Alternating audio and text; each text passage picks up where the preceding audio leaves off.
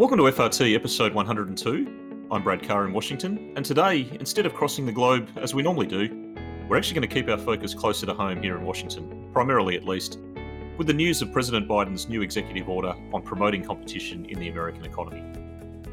Signed on July 9, this is a very wide-ranging and comprehensive executive order, and that's an interesting issue in itself in terms of how government policy is executed in the US, the effect it can have, and the extent to which recommendations and policy signals can or cannot become something tangible. We're going to unpack some of that with a focus on the technology business models and financial services implications in particular that formed a prominent part of the executive order's focus. We're also going to put that in some context with the wider moves against tech firms that we're seeing around the world, a lot actually happening in a number of jurisdictions all around about the same time. Joining me are two of my IAF colleagues. Conan French is with me once again, and we're joined by Claire Lowry, our Executive Vice President, Research and Policy. Clay, Conan, thank you both for joining us on FRT. Thanks for having me, Brad. Great to do another session. Let's start with some of the headline issues in the executive order for our industry and for digital finance in particular. There's a lot in the executive order on technology, on data accumulation by big tech firms, on how those platforms interact and compete with small businesses, the dynamics with internet marketplaces, and I think some really interesting references to how this crosses over into financial services. Conan, can I get you to kick us off with the standout issues that you see highlighted in this space?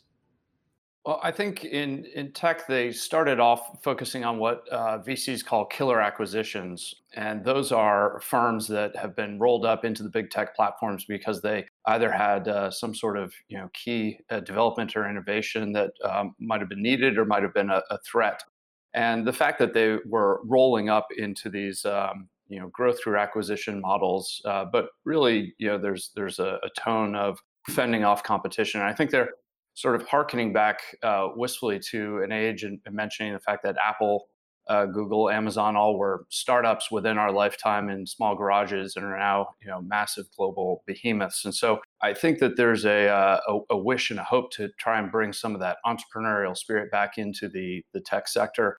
But some of that might just be looking past, sort of the entry of a brand new industry into the world and what happens when that launches, the natural progression. This focus on killer acquisitions and dampening competition through acquisition is a key focus, and they've encouraged the FTC to establish rules as well on surveillance and accumulation of data. And that's the other big key to big tech is that when you talk about data and automated algorithms and insight, scale matters, and the ability to have vast stores of data and the advanced analytics tools to make good use of them is the other key issue for competition. That a platform can just put things that you're interested in or focused on in front of you much easier than a smaller firm or a startup could. And then I think the third piece that they've really focused on is the reliance on these platforms to reach customers if you're a smaller firm in any industry. And the fact that these marketplaces, again, are so consolidated and so focused. But the tension of how do you deliver what consumers have come to want and expect and may increasingly expect in platforms is going to be a challenge moving forward, because customers seem to just like the fact that they have one or two or three places that they can go. So we'll see how this plays out in the marketplace. Reminds me a bit of what Doug Arner of Hong Kong University talked about with us on episode 98 of the economies of scale and the network effects of big tech platforms and the intersection of those scale and network issues that you're alluding to. And it does seem that we are addressing and staring into those same very issues. Could I connect this a little bit with open banking? And I noticed there was a really interesting comment right at the end of the executive order.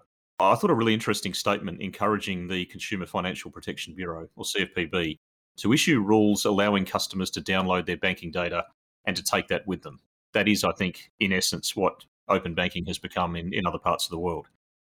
But where we've seen open banking pursued in some other countries for this motive of promoting competition, it hasn't always worked out that way, and it hasn't necessarily fostered the growth of fintechs and challenger banks in the way intended.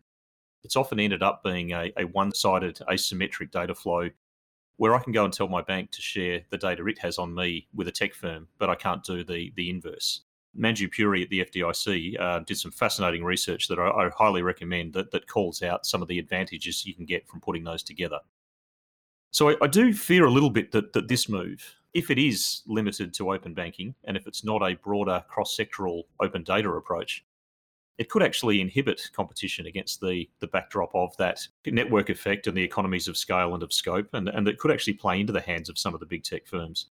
And I wonder if this line at the bottom of the executive order about banking data and the CFPB could actually work against the part about data accumulation and monetization by tech firms that you were just touching on, Conan.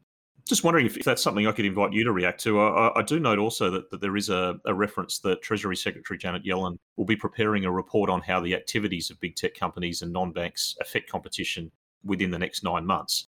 I think that's going to be a really crucial piece for shaping how open banking or open data goes forward. But Conan, if I could invite your reaction on that. I do think that report that you mentioned, or Secretary Yellen's focus, will be important, because I found it sort of ironic that they followed the tech section where they worried about the growing use and scale and the role of the platforms with the open banking section without mention or sort of really understanding that dynamic that's become a little clearer globally. And that is, when you open up banking data, one of the few places that could really make great use of this are the huge tech platforms, where they can integrate that with all of the other data that they have across your life, and really come forward with a very complete picture, whether you're thinking about alternative credit scoring or sort of next generation products and offerings. So it is a little ironic that the sections follow each other without reference, and hopefully that's something that Secretary Yellen and her team will give a little more thought to. CFPB had started the rulemaking process last fall. This is something that's been on the books since Dodd-Frank and hadn't really moved forward in the US. Instead, it's been done sort of through practice by screen scraping and sort of other means. So I think that this is an attempt to push forward the process to make this a more regulated and outlined system in the US, which I think is probably good. But again, the irony that the big tech platforms are probably best positioned to take advantage of this in lending and embedded payments and embedded finance is something that hopefully will be looked at, thought about, and addressed in other forums, since this one didn't seem to do it. Clay, if I could turn to you, and Conan and I obviously have jumped straight in here into the tech business model issues that we think are very much front of mind. But let's step back a bit, and it's obviously a very broad executive order. What most stands out for you? Well, thanks, Brad. So let me talk about a couple things. First of all, this is a huge executive order. There's a lot of stuff in there. There's some big picture issues, which I think we can get to in a bit. But let me stay on the focus of financial services issues. There's two parts to that I want to talk about. One is the one that you and Conan were just discussing, which is this 9-month study that the Secretary of Treasury is supposed to lead. Now, we should keep in mind that the Treasury Department is very much a part of the Financial Stability Board, which has actually done studies in this exact same area. So I think it'll be interesting, because the Treasury Department will be trying to take what has been done on an international, global level and trying to figure it out on a more domestic level in the context of an executive order about having greater competition and about having greater inclusiveness. That's sort of the objectives of the executive order. The second issue is an interesting one, which is really just almost strictly about kind of classical antitrust merger activity. So the Attorney General, that's the Department of Justice, will lead a study in coordination with the key financial regulatory agencies that look at merger activity in the financial services sector. So the Federal Reserve, the FDIC, and the OCC. And so what they're going to look at is basically, do the guidelines on merger activity need to be updated? They have not essentially been updated since 1995. So maybe an interesting factoid is that this was, the Biden administration and the Trump administration probably seen antitrust issues very, very, very differently. But on this issue, it is interesting that the Trump administration had actually started conducting a kind of review and comment study period back last fall.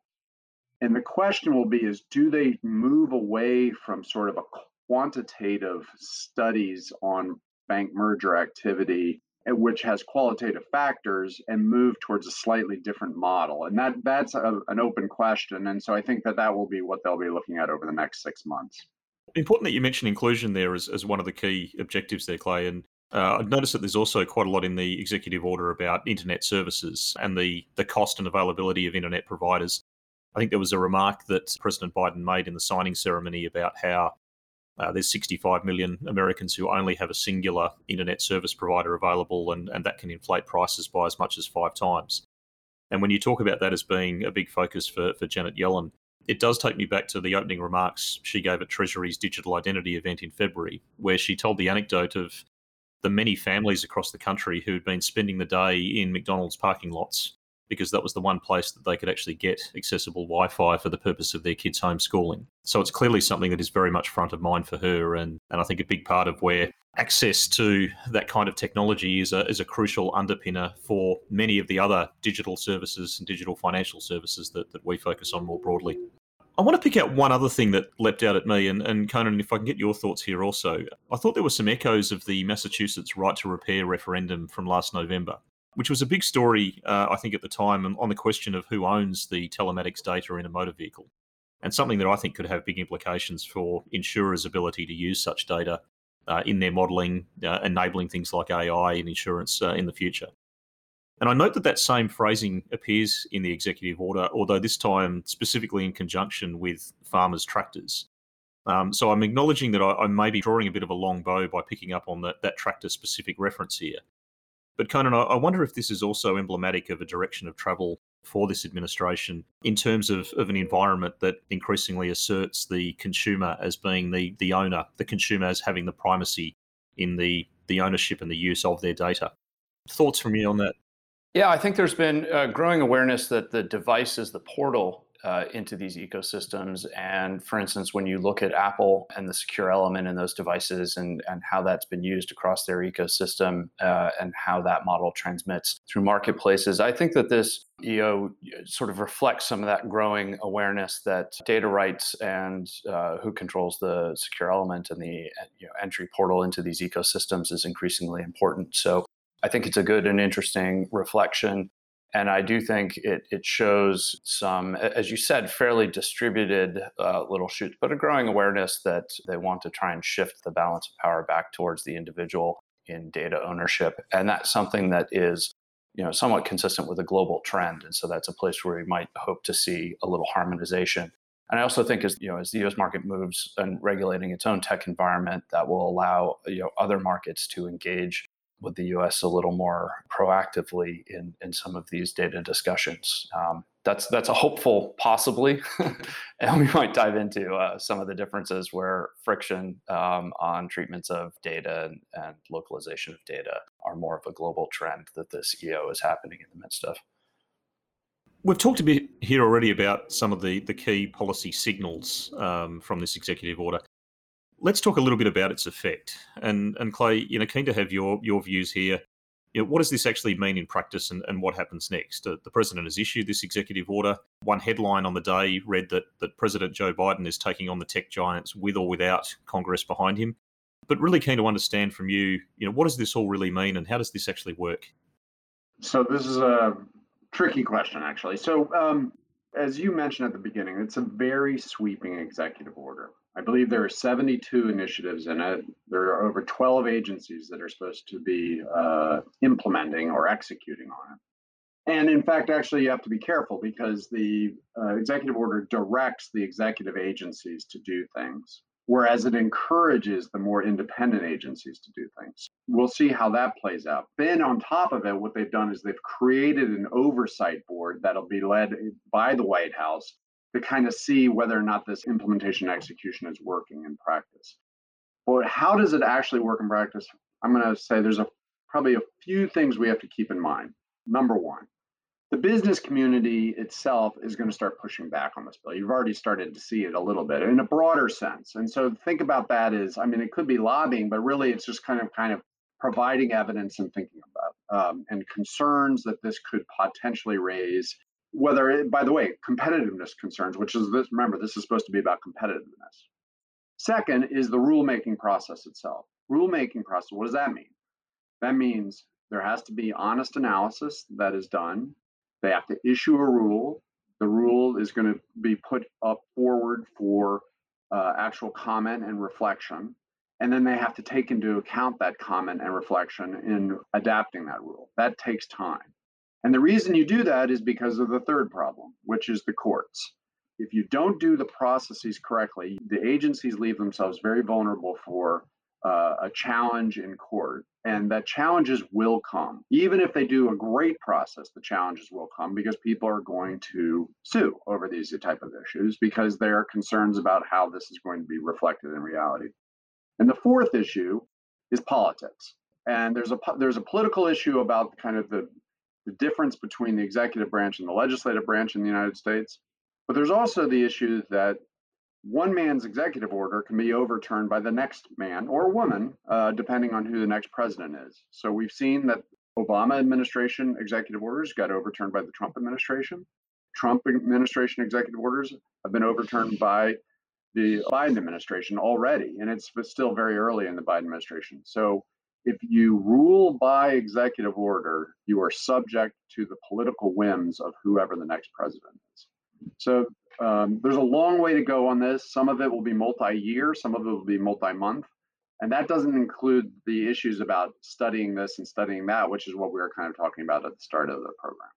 Continue to dive into that political dynamic a little bit and understanding how some of this process moves and the environment that is happening. And as you had noted, and many others have, the Obama administration at the end of 2016, at the end of their term, put out an executive order that Jason Furman, then chair of the White House Council of Economic Advisors, was outlining many of these same issues. But again, not much moved. And then, of course, it was immediately overturned by the incoming Trump administration. So as you think about the process and everything that's been outlined, and I sort of describe rule by EO as metronome politics. You sort of swing strongly in one direction and the other, and it keeps tick-tocking back and forth. And some of the things that are addressed in this EO might potentially be addressed in another era through legislation. So to tie all of that together, as you think about the environment, particularly with Congress and the different branches of government here in the US, what are your thoughts on how this will move forward, and particularly in an environment, when we think about the big tech and banking elements, about the only thing that the Republican and Democratic parties here in the US can agree on is that they have problems with big tech at the moment, but their common shared enemy is sort of where that ends. After that, Republicans are really worried about it as a channel for public speech and private censorship by big tech and trying to block that, whereas the Democrats are very concerned about the role in the economy, monopoly power, pricing power, and other issues. So if all they can agree on is that they have problems with big tech, how do you think that will complicate or impact the environment for this executive order to be implemented in the process here in a very political city? Since this executive order was not specifically targeted, it was very broad. It covers a lot of issues that have absolutely nothing to do with big tech, nothing. And then, of course, so you're right, there's deep concerns on both parties, and as you mentioned, for sometimes very different reasons about big tech issues.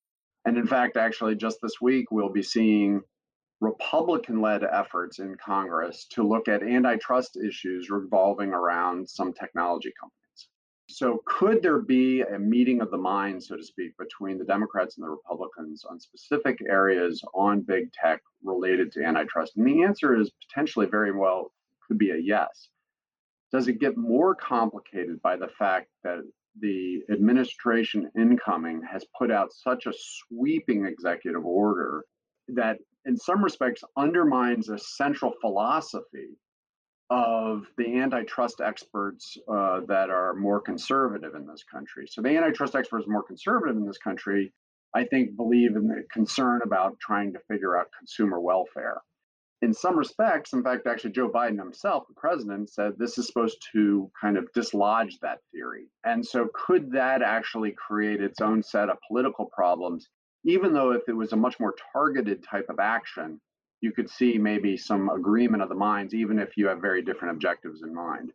So we'll see, I mean, is the answer, I mean, which is not a great answer, but that's basically, it is the answer. Related to that is a different thing, which is the kind of the Washington watchword we always use, which is personnel as policy. And so we're still waiting on some of the key personnel that will be involved in this. We now have a new chair of the FTC, which is one of our key antitrust regulators. We don't have the key personnel on the Department of Justice on antitrust. We don't have some of the key personnel for the regulators at the OCC. We still don't have one. We're going to have kind of potential of major switchover at the Federal Reserve level.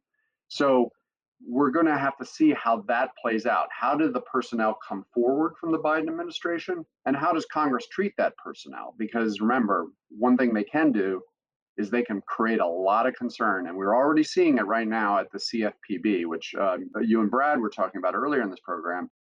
One of the people that is now at the FTC has been nominated by President Biden to be at the head of the CFPB, and he potentially could be running into issues and problems. And does this kind of executive order complicate that? I'm not sure, but it just goes to show there's a lot of there from a political standpoint. So it is, I think, probably as always, a complex political labyrinth here in Washington, where on one hand we do have areas of convergence between the parties on the policy, but we have a very complex situation in terms of the personnel and that part of the landscape. Let's put this into a bit of a wider context with what's happening globally. And certainly we've seen a growing trend of techlash coming to promulgate policy directions around the world. Conan, I wonder if we start with Europe, and then we might pivot and talk about China with Clay in a second. But there's a lot happening in Europe. It's motivated in part by some of the similar concerns to what we see here in the US about tech firms' scale and network reach. But it's also coloured at times by more of a cross-border or geopolitical concern, the dominant players specifically being US tech firms that are operating in Europe. Conan, I was wondering if you could quickly update us on what you see and how this relates from Europe to what we're seeing here in the US. I think that you've struck on the salient point there, and it's that Europe has many of the same concerns, but it's really viewed through the lens that the dominant tech platforms there are foreign entities from the U.S. market.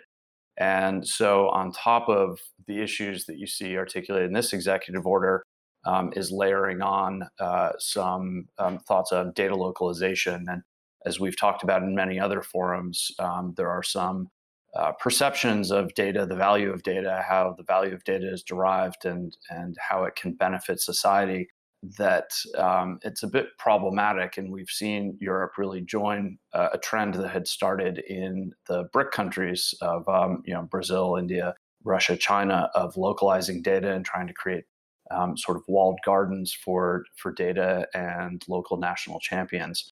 And these efforts sort of ignore some of the base economics of data, where it's most valuable when it's used. It's not a depletable resource. It's infinitely reusable. So we see this as unproductive. And again, it's becoming a much more challenging map in the EU, where DORA and other cloud provisions are seeking to not just address some of the challenges from this EO, but also try and create space for a European national champion. And in the data policy that they had released in January, it outlines efforts, including only having algorithms that are trained on European data operating in Europe. So they've got many other issues that they're layering on top of it, while also trying to address some of the concentration and monopoly concerns that this EO lays out. The positive of that is that by, as I mentioned before, the US taking on some of these issues of privacy, data, use of data, and portability of data, there are some points where they're starting to converge with some of the European efforts. And so again, it's a great hope that this is a signal that opens up for broader and more constructive conversation about how we can have data flow across borders and across economic sectors with permission and security. And that's really, I think, a productive point of arrival for the world. But we may still be a long way away from that. But maybe this is a starting point for common conversations. There were some constructive signals, I thought, out of the G7 and out of the US-EU summit last month that is hopefully encouraging on some of those points you mentioned. Clay, we might pivot and talk about China. And I was thinking initially of, obviously, the experience of what we've seen with the aborted Ant Financial IPO. We've seen the recent crackdown on the ride-hailing tech firm Didi, forced to stop downloads of their app just immediately after, really, they listed on the New York Stock Exchange. Although I also want to pick up that Conan used the phrase walled gardens. And there has been an interesting Bloomberg article this week citing that Alibaba and Tencent may actually be opening up their walled gardens, perhaps in response to some of the pressure from the administration in China. Perhaps this article suggested simply opening it up to each other, but it's an interesting dynamic there in China as well. And I was wondering if you could share any thoughts on what we're seeing there. The word dynamic is a very appropriate word there. I think here's the way I'm thinking about China, which is that I think there are four risks that one needs to think about when looking at China and how to think about their data. First is a specific firm risk, right? Which obviously is hard to do, but just try to think about like, are they in compliance with the data standards? Are they actually working with the regulators? Or are they working against the regulators on an individual company basis? And we've seen a little of that. Second is a risk that is kind of much closer to what Conan was just talking about on Europe, which is sort of, for lack of a better word, a data risk. And that data risk, I think, is the risk of the concerns of government about how data is used, particularly on a cross-border basis. And sometimes, by the way, in the United States, we've seen this as well. It's sometimes when a Chinese company is trying to come into the United States to actually do an acquisition, and whether or not that leads towards a national security risk on data. In this case, there seems to be a little bit of the data going outward, outside of China risk. Kind of the platform companies have this. The third is sort of, I would guess, as a kind of a classical antitrust risk and regulatory risk about it.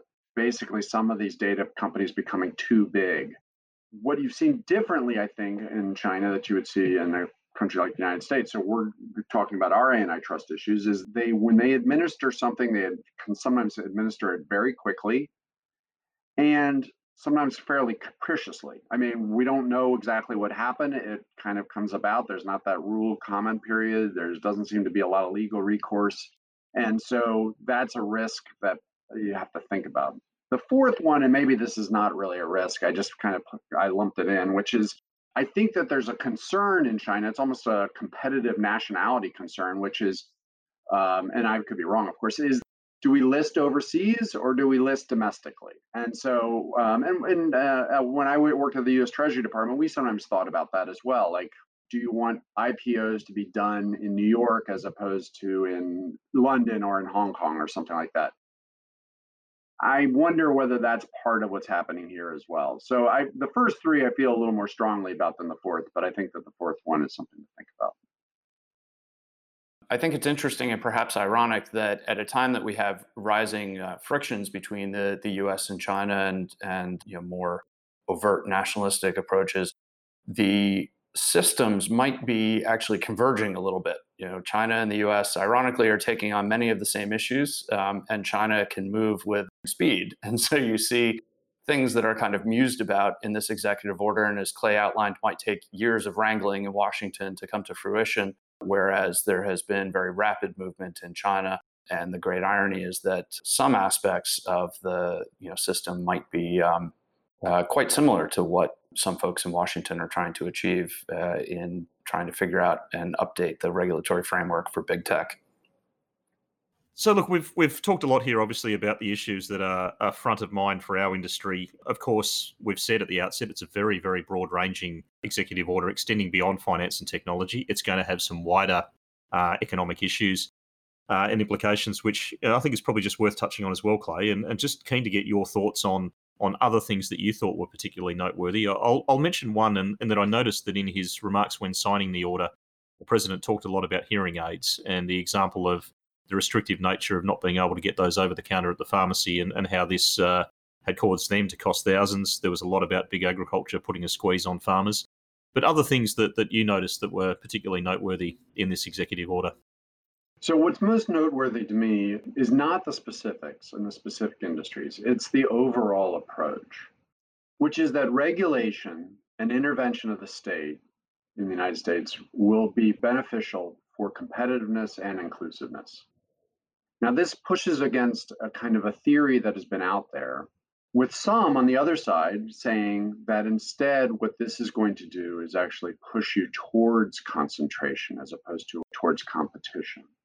And that's why, the famous book that Robert Bork wrote on this is called The Paradox of Antitrust Law. And so I think that is very interesting to me. The second part actually is that this administration, which is obviously still quite new, has demonstrated or is showing that regulatory zeal is here to stay. And so if there were some that thought that the Trump administration had moved in a fairly deregulatory manner, and I'm not completely convinced of that myself, this administration is saying that is over and we're going to move in a much more regulatory manner because that's what we think will help the US economy be, as I said, more competitive and more inclusive going forward. And I think that those 2 points are very important to note. Well, thank you, Clay, and thank you, Conan. I'm going to have a quick attempt at trying to summarise some of the key themes that we've articulated here, noting, as we've repeatedly said, the very wide-ranging nature.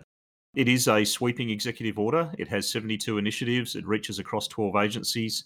It starts with, as Conan put it, what venture capitalists would call the killer acquisitions, how the likes of Apple have grown, and as he put it, a wish and a hope to bring back that same entrepreneurial spirit in a way that can be done without dampening competition. I think that probably links a little bit to the mindset of the administration that Clay just touched on a moment ago, with this overall signal of regulatory intervention being needed, apparently, to support competition. We talked a bit about, obviously, the nature of big tech business model, the reliance on data, the ability to monetize data, and the extent to which scale is obviously central to that. And we focus very much on the very major role, I think, that will come from the Treasury in the upcoming report over the next 9 months. And certainly where I focus on the direction of the open banking versus open data construct, I think it'll be instrumental in shaping that direction, but it'll also have some other much bigger, broader ramifications for the future competition dynamic.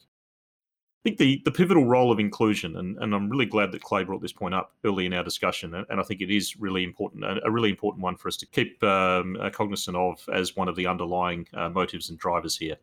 And I think it's important that we see the executive order in the context that, as Clay put it, the 12 agencies involved have quite varying scopes and varying degrees to which they can be directed or encouraged, as well as the fact that the executive order will face some significant issues with courts and with politics, and that there's a lot to go, a lot of water to come under the bridge before this can come to fruition. With that same reminder that Clay gave us that personnel is policy, very much so in this town. And lastly, I want to just link it to the point that Conan made, that where we see some similar signs in Europe, hopefully this could be a constructive signal of some increasing US and EU alignment. And that maybe some of that commonality across the Atlantic could hopefully build on some of the recent G7 progress and be something that can become a basis for working towards greater standards for improving the free flow of data across borders, which is so important to the global economy and indeed to the global financial services sector. So thank you, Clay. Thank you, Conan. Great to have you both with us on FRT. Thank you very much, Brad. It was a pleasure. And if I can just quickly foreshadow some of our upcoming episodes, we're going to look at the recent US agency's request for information on artificial intelligence and machine learning, and we'll do that together with Agus Sarjanto of Wells Fargo. My colleague Natalia Bailey will review the new IIF Data Ethics Charter with Jade Ha of National Australia Bank and David Hardoon of the Union Bank of the Philippines. And Mina Lodge will discuss the first 2 instalments of the IIF's new Spotlight on Inclusion series with 2 of the firms whose initiatives we've profiled, Amin Carey of CIB Egypt and Chad Harper of Visa. So please stay safe and join us for those upcoming episodes. I'm Brad Carr, and thanks for listening on FRT.